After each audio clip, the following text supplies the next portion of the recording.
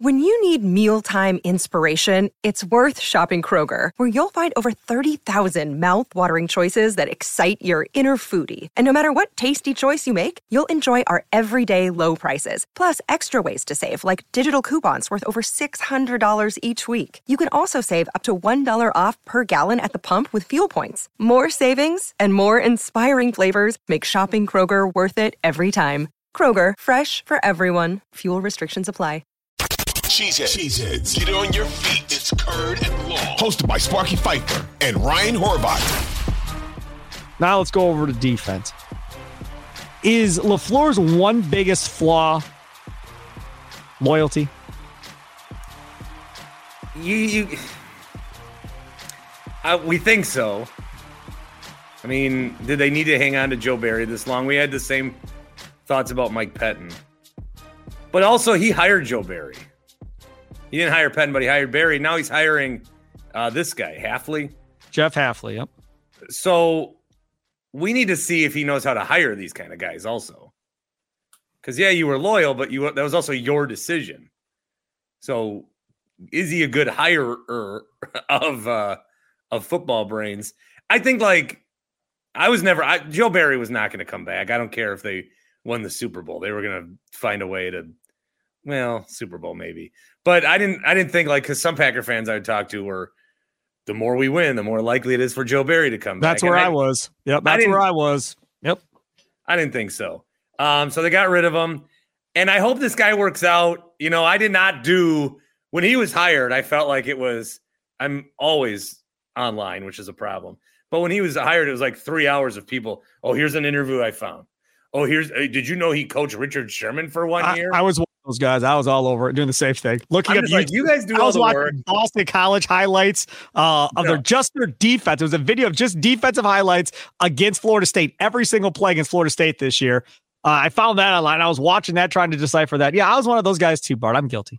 Yeah, well, I didn't do that. And we'll see what he ends up. I want to see how it looks with the pro offense. So I don't have all the Hafley stats. I still don't know. He's aggressive on the receivers. Man-to-man, press coverage, right. But there's a problem.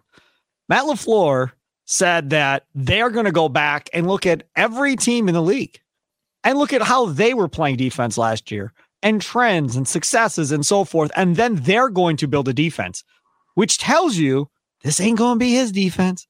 This is going to be what Matt LaFleur wants.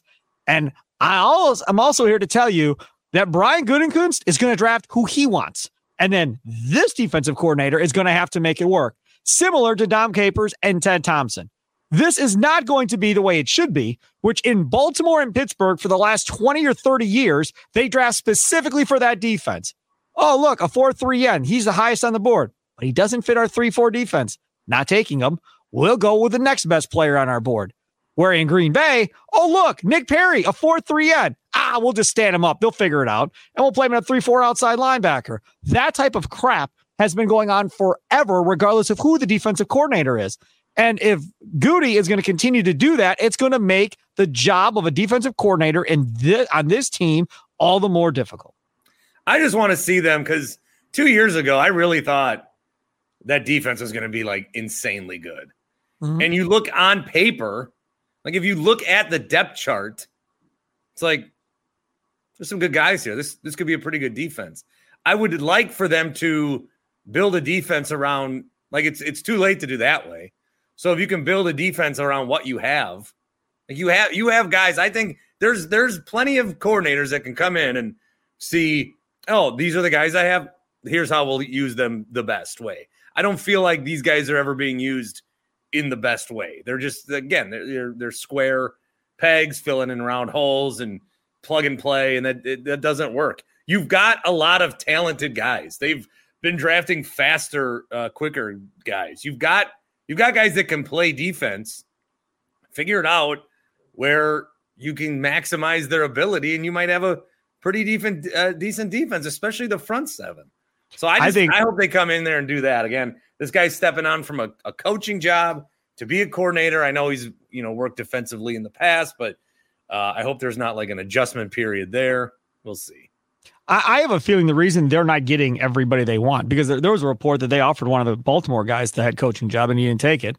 And he decided to stay in Baltimore instead, I think it was, as their defensive coordinator. I think part of the issue is because during this interview process, there may be that conversation of, we know what you run, but we don't know if that's best for us. But we want to run a version of something of what you run, but we want to build our own type of defense together with the players that we have, versus saying, okay, if you're the defensive coordinator, who fits the scheme that you have, who doesn't, what type of players do we need to get in the draft to make your defense work?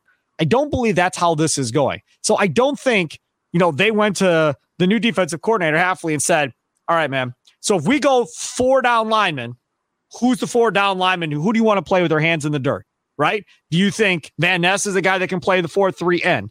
Do you still want Preston Smith? How does Rashawn Gary fit into this?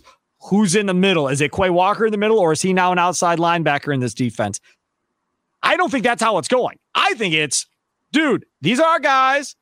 We don't mind what you do, but we're going to make this work so all of our guys are utilized the best way we think they should be utilized, and then we'll figure it out together. I don't think I like it. I don't think I like that approach. I'd rather have the defensive coordinator go, he's good. He doesn't fit.